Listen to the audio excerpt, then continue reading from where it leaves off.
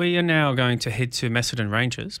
Oliver Rapson from Lyons Estate. I think I've been saying Lyons Will. Good morning to you, Oliver. Morning, guys. How are we?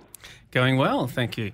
We were just alluding to the topic, I suppose, of our chat today, and that's the Macedon Ranges and how Vintage 23 is going. And it's a challenging year for everyone, and you guys are really quite elevated there, aren't you? So it's a cold part of the world.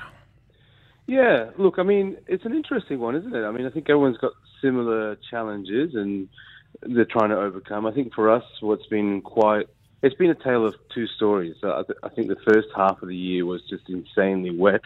I think we can all agree that it was really hard to do anything with the amount of water around. And then it just sort of stopped, right? And so we had 2 months where I think I was looking at some of our records, and it was the driest January and February we've had in about 6 or 7 years. Like, it was insanely quiet. And then in the last couple of weeks, it started to kick off again. So it's it's been a bit of an interesting one. But I think everyone, the guys in the Yarra and the Mornington are feeling it as well. And I mean, for us, being a bit colder, what the problem is that the winter sort of sets in a bit earlier, and so for us now it's a race to ripening.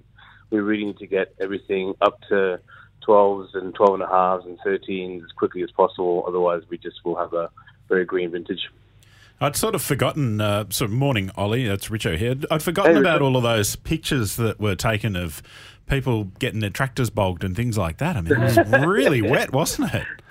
Yeah, every day there was always someone bogged. There's always an extra text message. I actually managed to get my tractor and my four-wheel drive bogged in one row once. It was amazing. I couldn't get out. I was like, I don't actually have a solution. We shouldn't laugh, but it is. There was so many photos on social media. It was unbelievable. And the people couldn't get vehicles on to go and spray, and it was so wet and there was disease, and they needed to get in there, didn't they? Who would grow grapes? It's a tough gig, I tell you. Good question. It was wet. I think for us, one of the things that we really keep an eye on is plant nutrition, and I felt like a lot of the nutrients had actually leached out of the soil, right. And so it was showing a lot of phosphorus and potassium deficiencies in early leaf, which is quite unusual. And so we spent a lot of time and effort this year, not only spraying for disease, but actually spraying foliar sprays to make up for that deficiency, which is very unique and unusual for us, because it was just the plants were actually behind. They were struggling, So it's an interesting one, that's for sure. Now we've had a question text in, and I'll just remind everyone that 0456 965 965 is the number. So Kim is excited and says, it's great to have Rieslings being released from Macedon Ranges, and noted that you're not closing it with a screw cap. So are you using Diam as a closure? Yeah, we do. We've always used Diams as a closure. We find them extremely consistent and really a fantastic closure for us. I think, look, with regards to closures, I think I'm more tied to the romance of having cork as a closure more than anything else. I think obviously we can all agree that in terms of complete safety, screw caps do the job. But I do believe that particularly in our region where actually some wine maturity, a little bit of micro-oxidation is actually a good thing to mature the wines going forward due to the amount of acid that we have in our wine. I feel like Diams really work for us. We used to actually have Diam 30s, which are the most tightly bound ones, but we've moved away to Diam 10s, which are a little bit less, a bit more porous, and a bit easier to open. But we do use Diam, so great closure. Yeah. And you make the Riesling in a Germanic style, you say? Yeah, look, I mean, I think we make all our wines in a way that we like to drink them. So with regards to Riesling, we actually stopped the wine at around 3.75 grams of residual sugar. So it's just got a little edge of sugar in there too. And when you look at it, we look at balance on palate, right? So we're just under 600 meters above sea level. All our wines, particularly the Riesling, have extreme levels of acid. And in order to actually sort of tame that acidity a little bit on the palate, you need to have something to offset it, and hence the idea of, looking at Germany and how they do it to sort of, to drive a bit more palate balance. And so we just leave a little bit of sugar in there, which is actually a lot harder than I thought it would be. But yeah, it is what it is. No, is that sort of like you freeze a bit of the juice and put it back in later, like that Swiss Reserve idea, or is it? No, stop the ferment, or it is residual fermentation, like you pick it and stop it. I would love to just have juice on the side and just sort of add it in. That would save me countless sleepless nights. But actually, we're pretty old school, and we wake up in the middle of the night and we stop individual barrels, because we also do wild ferments here. So that they're all very inconsistent. They do their own thing. They have their own microbiology, and so we wake up in the middle of the night, and as soon as it gets to 4 grams of residual, we stop it in situ. Well, and that's my. We were talking about this just earlier in the show. For me, if I'm drinking anything from the Clare Valley, it's going to be Grosset Ollie, because at least it's got a bit of texture and a bit of something about it. I just find sometimes this is only my opinion, and I know I'm going to get people just don't understand when I say stuff like this, but I like Riesling like that because I just find sometimes the acidity is too abrasive without that.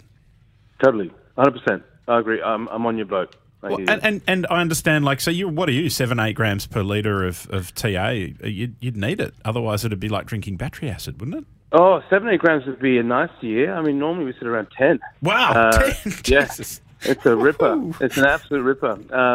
It's a high, and you need to have that. And that's the other reason why we do, wild ferments as well. That mouthfeel and that texture is really key. So, I mean, if you get away from the numbers for one moment and you actually look at what's in your glass, you go, do I enjoy this or do I not enjoy this? You need to make some decisions around what does palate weight look like and how do you want it to feel.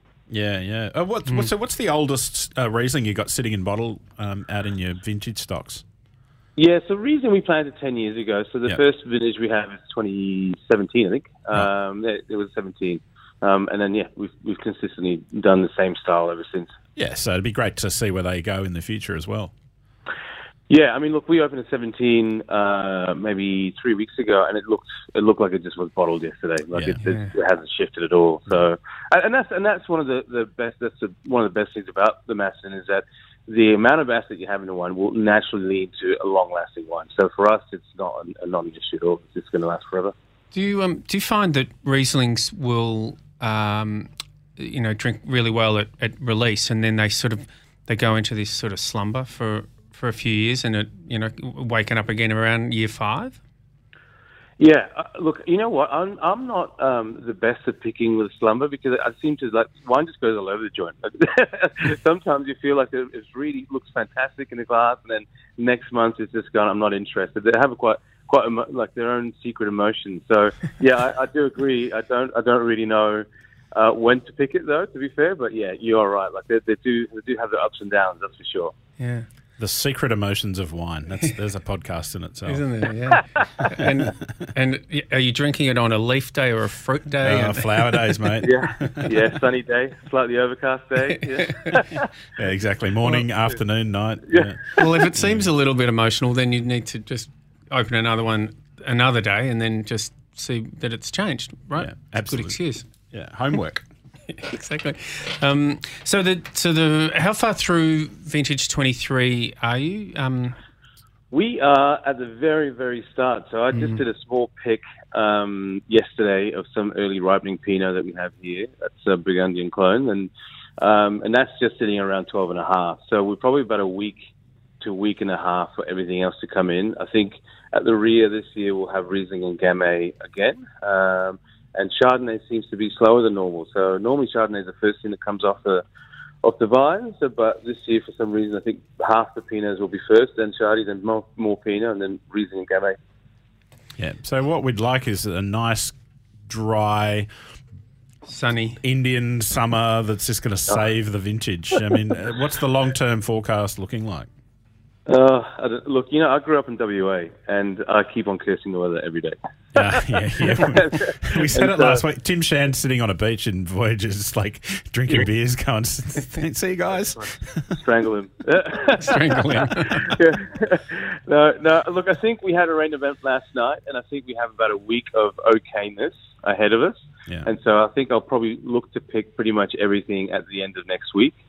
Just so things look to dry out a bit, because it's a bit wet out there, and the fruit look supremely plump, which is never good. So we're just going to try and just expel some of that water. Now, if people want to come and visit, you're open on the weekends, Friday, Saturday, Sunday.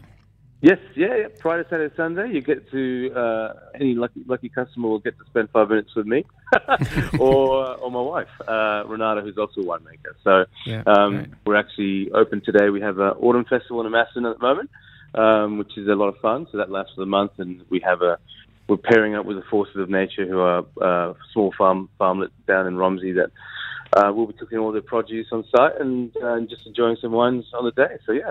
Oh, that's good. Well, if anyone's at a loose end, can they still drop in down to that? Yeah, sure. Pop on down. Just let us know, and we'll squeeze you in somewhere. Yeah, you say you grew up in WA, but you sound a bit of a geezer accent somewhere in the background there. Is that right? Yeah. Look, I was actually born in London, and I sort of lived. My dad was an oil engineer, and he travelled around for work looking for oil, and so we lived in Africa for a long time. Oh, wow. French Africa, yeah.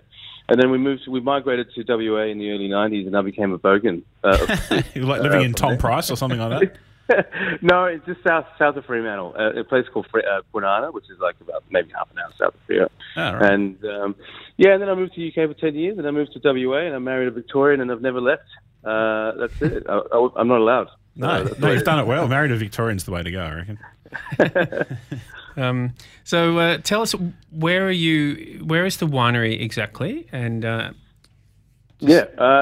if you're going north from Melbourne, past the airport, you're going towards Lancefield, which is a small village, about 50 minutes north of the airport, and it's just on the backside between Lancefield and the Corbould State Forest.